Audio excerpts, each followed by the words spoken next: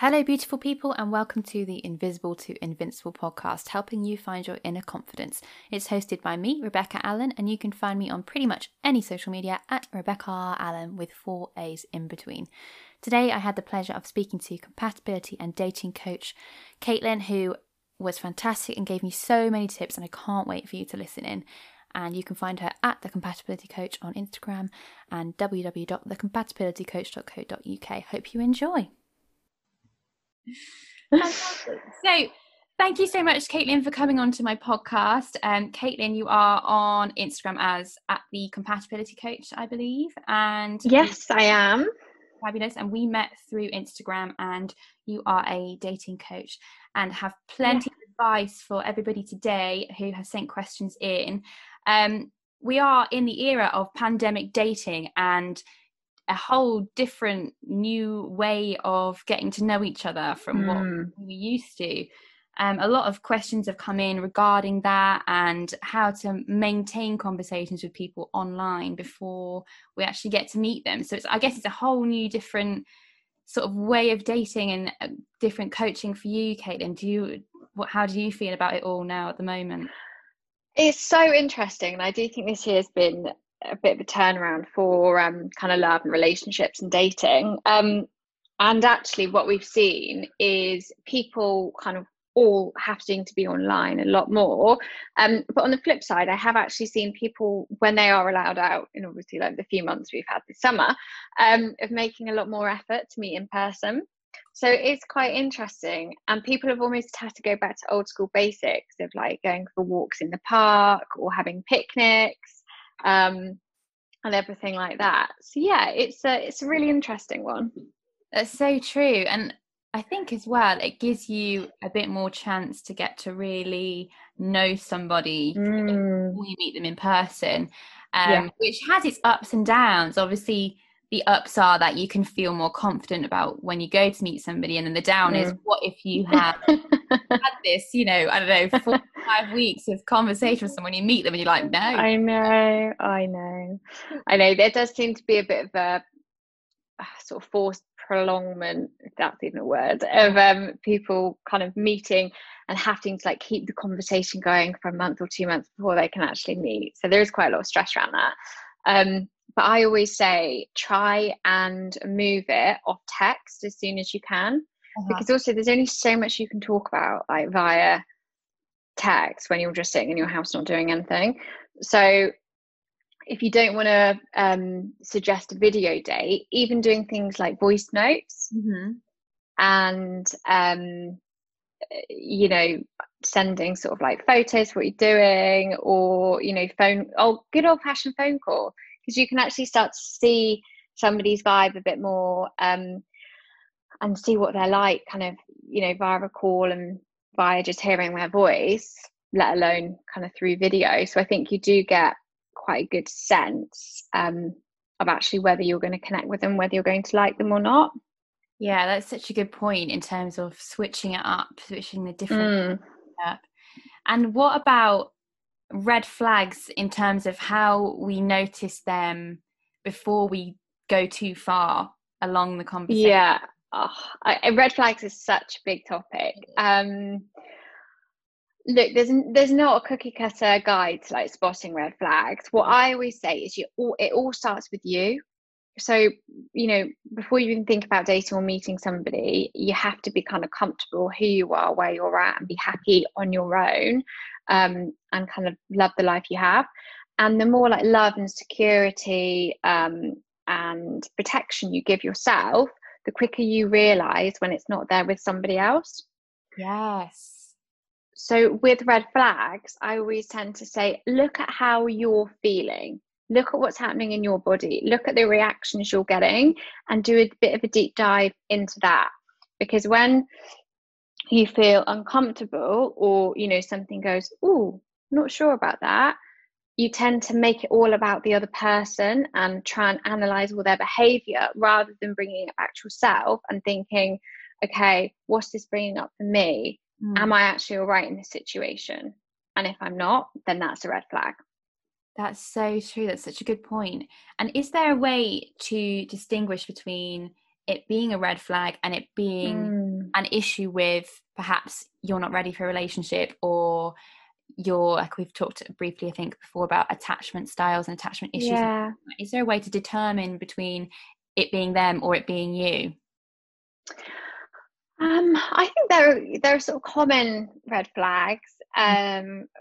You know, that's if they're really, really cagey about their phone, or they don't ever want to meet up, or they keep you at complete arm's length, or, you know, they kind of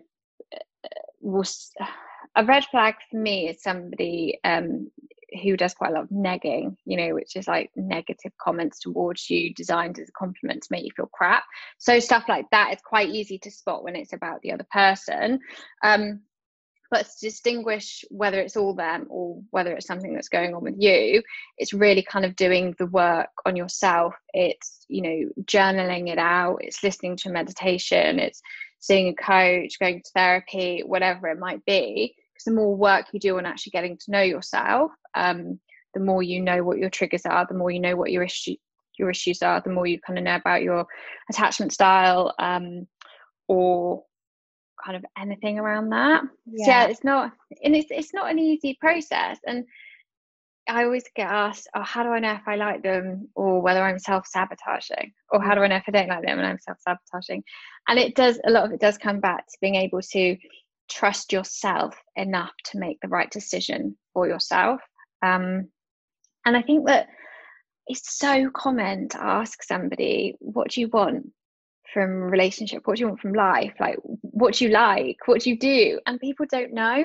Yeah. So the more time you spend like getting to know yourself, the more kind of amazing stuff can come out of that, and it makes relationships a hell of a lot easier.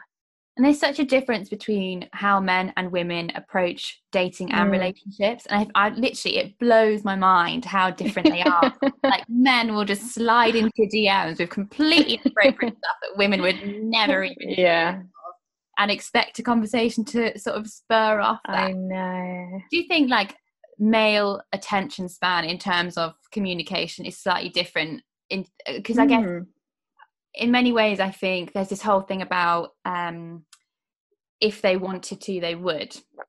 Yeah. And if they wanted to, if a male wants to engage in getting to know you, then he'd make it very, very clear. But I know there's mixed opinions around that. I don't know. How do you feel about that? I think people kind of overcomplicate it a little bit. But there are so many mixed signals. There's so much this, there's so much that. But actually, if you boil it down to the basics, person meets person, person likes person, you get to know each other and you see where it goes. I think that, not to generalize, but male communication tends to be, they're coming from a perspective where everything they do is right.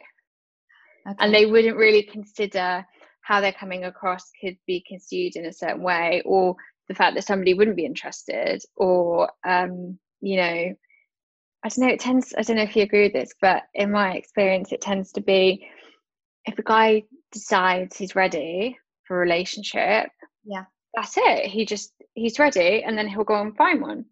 Whereas, again, not to generalize, but a lot of my female clients, you know, the idea of finding a relationship or meeting somebody, or all of it seems a lot more complicated and a lot more kind of insecure, and a lot more pressurized, rather than just thinking, right, I'm ready for a relationship, of course I'm great, I'm going to go meet somebody now.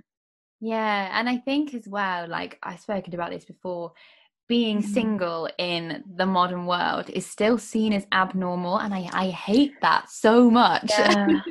But particularly women, because like men, it's like, oh lads, you know, I've got me pals, we're all good. Whereas women, you know, we'll be in a group and it'll be like, oh, what's your love life, you know? We don't need to centralize our whole world. Of course.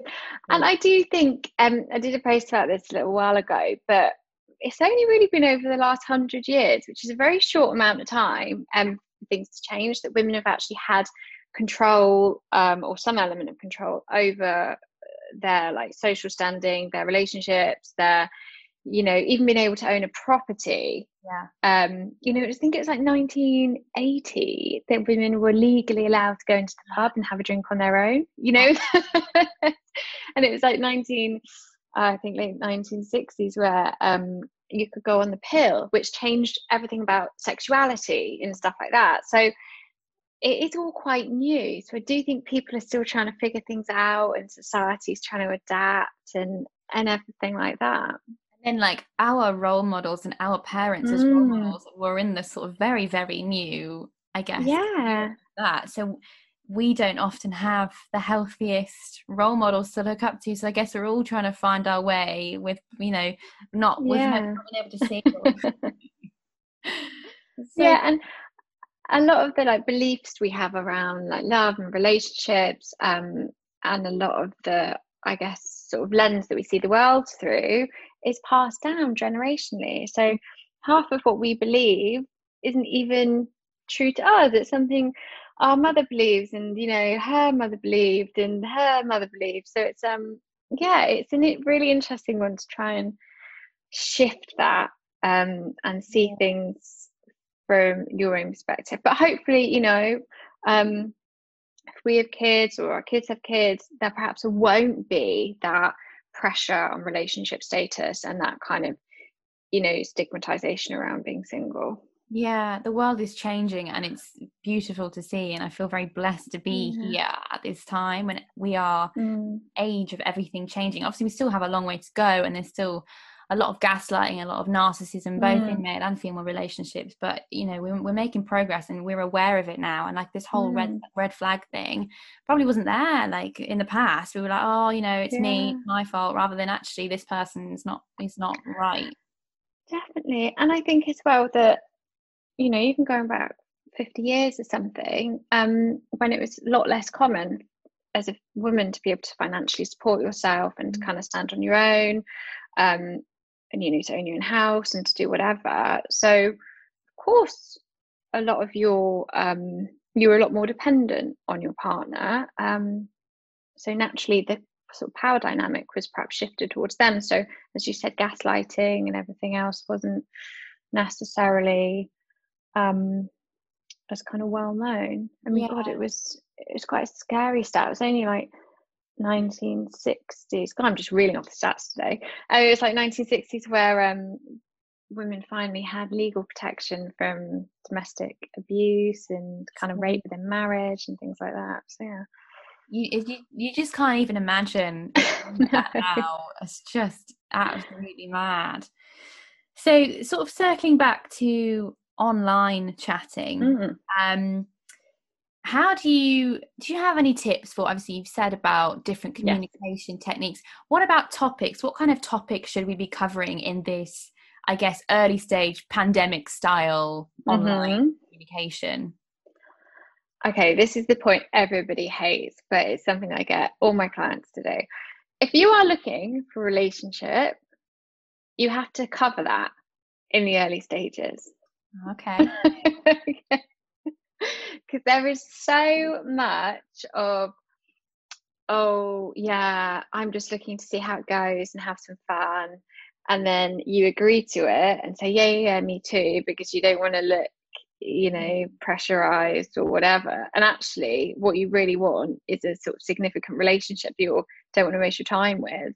So from the early stages, I always say to clients, you have to be quite clear with what you want and your communication around that, and not saying like on the first text message or on the first whatever, I really want to be in a relationship with you.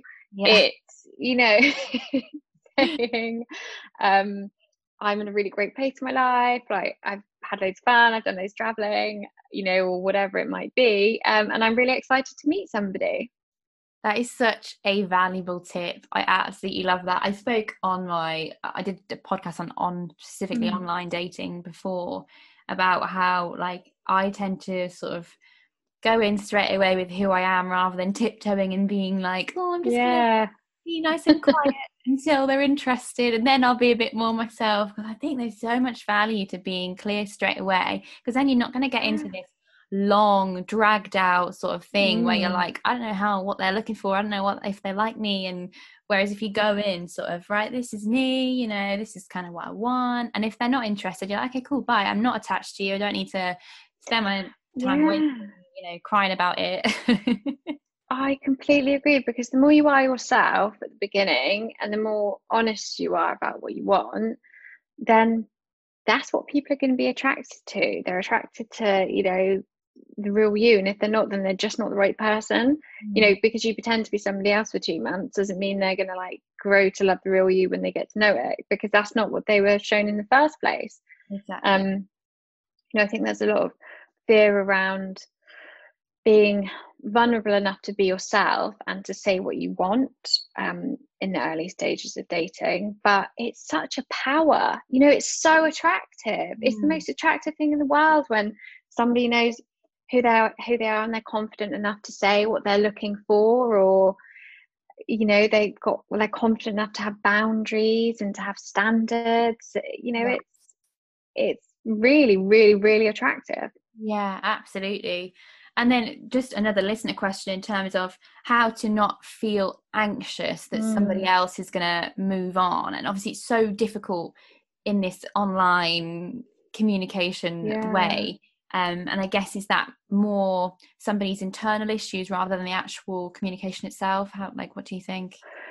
So do you mean, say if two people have been chatting online and then they're worried that person's going to meet somebody else? Yeah.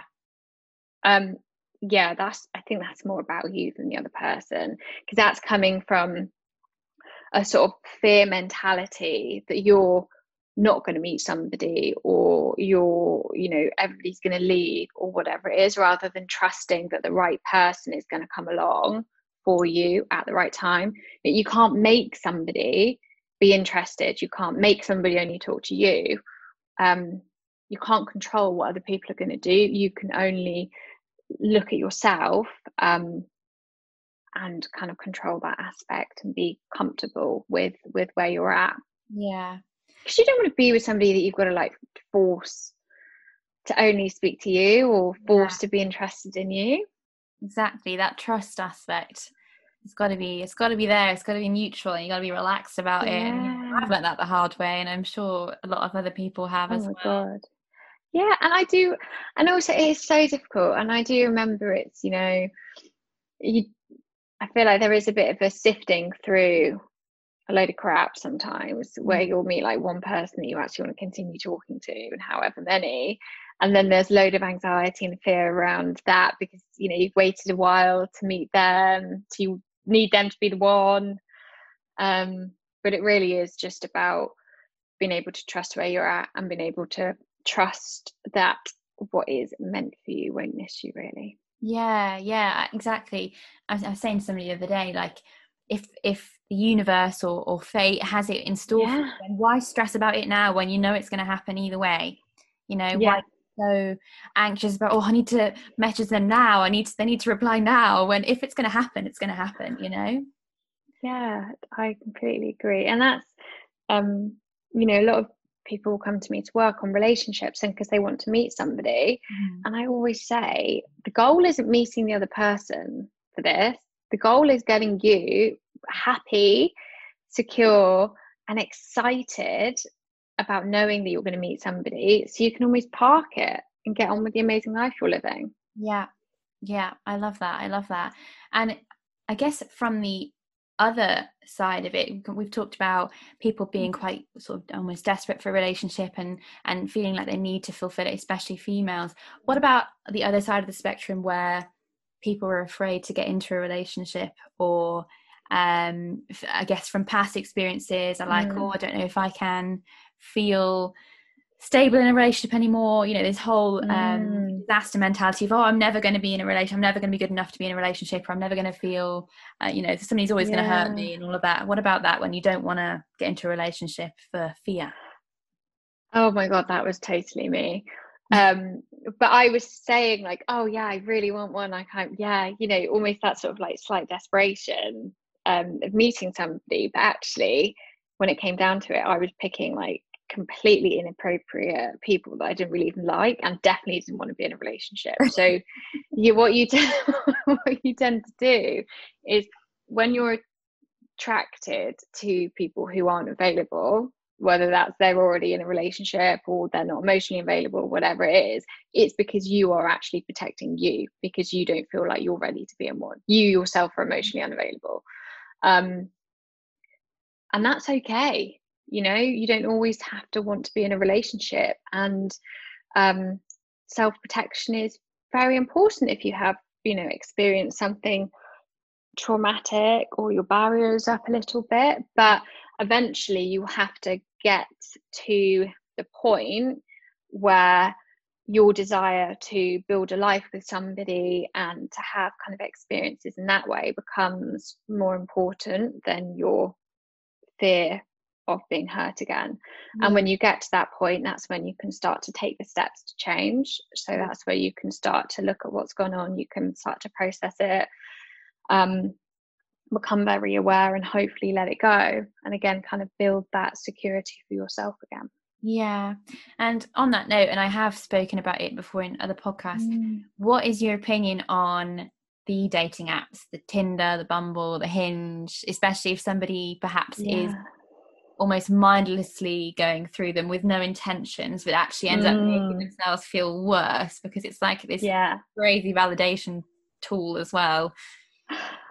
You've just nailed it. So I personally don't think dating apps are good or bad. Okay. They're almost completely neutral in what they are, but it's how you use them, and it's about your intention using them. Because as you just said, if you're sitting there mindlessly scrolling, then that's not you showing up with an intention to meet somebody to have fun with, or to meet somebody to have a relationship with. That's treating it like a game. Yeah. Because they are designed to be addictive.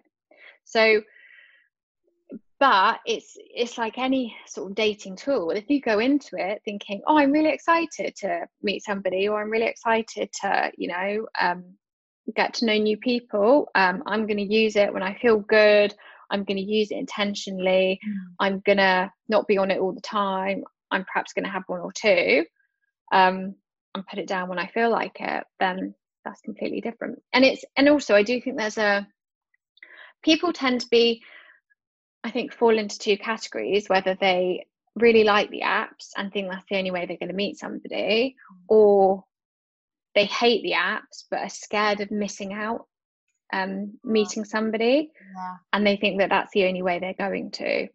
And actually, you can meet people in real life. You know, people have done it for hundreds of years. But it's you know, it's been able to show up in real life, as odd as that sounds to say, you know, walk down the street and make eye contact with somebody, or, you know, smile at somebody in a pub, or start a conversation in Tesco, whatever it is. As long as you're open, either on the apps or in real life, then it's going to make things a lot easier. No, I think that's so true. And if you are speaking to somebody for ages and then eventually you meet up with them and you think, no, this isn't going to work, how do you deal with sort of both the fear of that happening and then that happening? Like, what would be your advice on that front? Okay. Like, I don't agree with, I think ghosting as well is another thing, like I literally don't do anymore. Because I feel like I hate it when it happens to me, and I'm like, if I'm gonna let somebody down, I'm gonna tell them, and I'll communicate it nicely to them. I'm like, look, I really enjoyed our conversation, I don't think we're right for each other at the moment. That sort of thing. But I guess when it's face to face, it's a whole different kettle of fish then. Yeah, I completely agree. I mean, I've definitely been guilty of ghosting. And actually my fiance reminded me that I was the biggest breadcrumber ever to him at one point. And I've been ghosted, and so I do sympathize. But I think you're right in that actually it's good. I think it's good dating karma to be able to say what you're feeling and whether you like them or not. And it is a lot easier over text. In person, if you do want to do it in person, I think obviously it would be towards the end of the day, and it would just be a case of saying, almost what you'd say in a message, like, yeah, I have had a really, really nice time. I'm not sure I'm feeling it on a sort of chemistry basis, but I've really enjoyed our conversation. So would definitely be interested in being friends. And chances are they're not going to be interested in being your friend, but it's obviously softening the blow a bit. Yeah, and God, it's a bit like first dates, isn't it? When you've got to have that awkward conversation. yeah. To be fair, I don't think I've done that in person. I think it's always been like the after text. Yeah, yeah, that's so true. I just think, especially at the minute, there can often be such a build up of what you expect when you meet somebody. And if you are, you know, in lockdown or having a long conversation with somebody for ages and ages, and then you sort of build up this whole picture in your head. I mean, I think this is probably a female trait as well, sort of designing this how it's going to work out, how it's going to be, you know, this is it now. And then you meet them, you're like, oh no. How do I? Yeah, but I mean, that is where the power of video comes in, right? Yeah. The power of video, the power of phone calls, you know, don't just have a text conversation and like inflict a sort of narrative on them where you've decided how it's going to be and how you're going to feel. Like, you've got to get to know them a little bit before. And actually, by having a video date, you can save quite a lot of time. Yeah, that is true. That is true. You know, I know it's never going to be the same as meeting them in person, but you do get to see them, you get to see their mannerisms, their humour comes across. It's a fascinating dating like this. It's bizarre, and like I've withdrawn from all the apps now because it was getting too consuming for me, and it's very, very unusual for me to like somebody. When I like somebody, I know that it's genuine rather than it being sort of because I feel like I need the attention, or someone's paying me attention, therefore I must like them back, you know. Because it doesn't happen that often for me now, and I do get messages and stuff obviously with my social media. I know that when I like somebody, it's absolutely genuine. But how do people distinguish between, am I liking somebody because I like somebody? I think we've sort of covered it. Am I liking somebody because they're paying me attention? I think this is a bit of a female thing as well. I hate to generalize that. Oh no, I don't know. I'd say that was almost more male. I'd say it's or at least equal. Well, it's a really good question, because now is probably the one time of the year where it's more apparent than ever. And it's called like cuffing season. Yeah. Like when you're when it's cold and horrible outside, you basically want to like cuff yourself to somebody and have like a hot water boyfriend or girlfriend to keep you warm because you don't have to go outside. And I think you can almost think of the whole year as being this season, because we've obviously been in lockdown. So I think you've got to ask yourself, if it was summer and I was like fun and flirty and outside and doing what I want, would I still want to be talking to them like that? Yes. Oh, I love that. That's brilliant. Thinking in sort of, what would I do in that scenario? Yeah. Or if I was on holiday with all my girlfriends, like, would I still be interested in them? Yeah, because it's about like you having to adjust your life, I guess. And what do you feel about that in terms of sacrifice and compromise? What's your opinion on how much, or if at all, should be done in a relationship?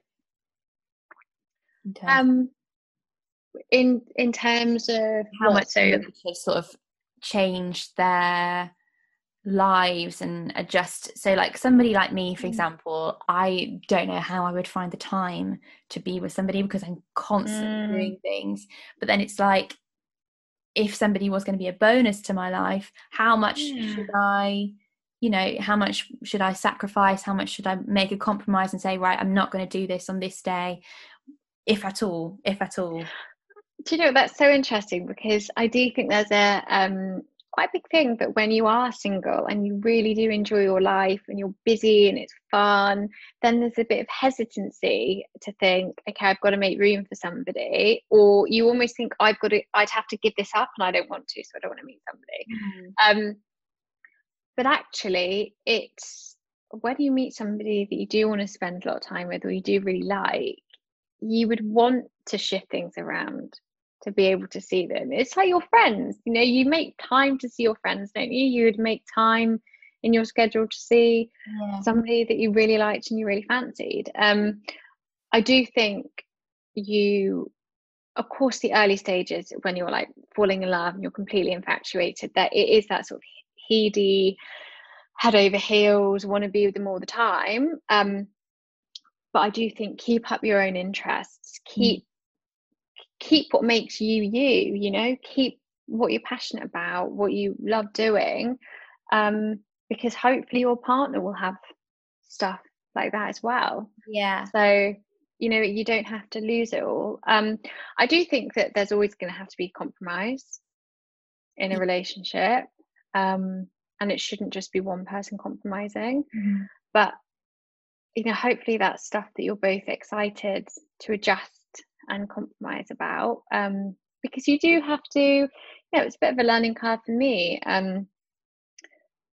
You know, suddenly when you're in a relationship, it's not just you anymore. Yeah. So you can't be constantly selfish or, you know, make decisions that are just based on you if you're living with somebody else, like they're not even a factor. So it is about building a partnership with somebody. Yeah. That's so valuable. I love that. Well, thank you so much, Caitlin. Would you like to just say to the listeners a little bit about what you do, about what you're offering at the moment? Of course.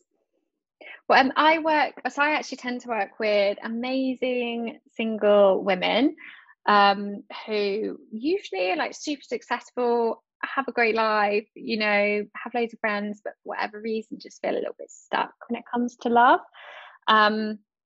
So I offer a 3-month program where we'll run through everything from, you know, what's keeping you stuck in relationships, your blueprint around dating, you know, your blueprint with your parents. We'll do like a full inventory of your love life so far, in order to figure out what the beliefs and stories that you're telling yourself that are holding you back. You know, what are the parts of yourself that you're scared to show somebody? What are the parts of yourself that you're kind of ashamed about? In order so we can start working those out and releasing it. So the first sort of month is quite intensive in that way, but then the rest of it really focuses on where you're at the moment. What can we do that brings more joy to your life, that makes you more you? What kind of person do you want to be with? What are your standards? What are your boundaries? What are your values? Because nobody actually knows what the values are. We do lots of like meditations, visualizations. Sometimes even I'll get clients to like take me on camera around their bedrooms, around their homes, and we'll do a little clear out, or to kind of reorganize your furniture, to physically make space for bringing somebody into your life. Doing some work on the body, sexuality, whatever it might be, really. It's kind of bespoke to each person, but the dream, you know, kind of result for me with coaching would be not that somebody necessarily meets somebody, but they're excited about meeting somebody, that they feel happy and confident on their own, and that, you know, it's all it's just all sort of joy for them, really. Oh, amazing. And what's the best way for people to contact you? Is it through your Instagram or website, or? My website is www.thecompatibilitycoach.co.uk, or my Instagrams at the.compatibility.coach. And at the moment I'm full up, but I'm starting my next intake of clients mid-January. So that's for one-on-one coaching. But I'm going to put on my Instagram soon about running consultation calls for that time as well. So I do it all before. So new year, new you, you know, if you're ready to sort things out, give me a buzz, basically. Well, thank you so much for coming on. We'll have a little chat after this, but it's been amazing having you, and thank you so much. It's been amazing. My pleasure. It's been absolutely lovely talking to you on a Saturday morning.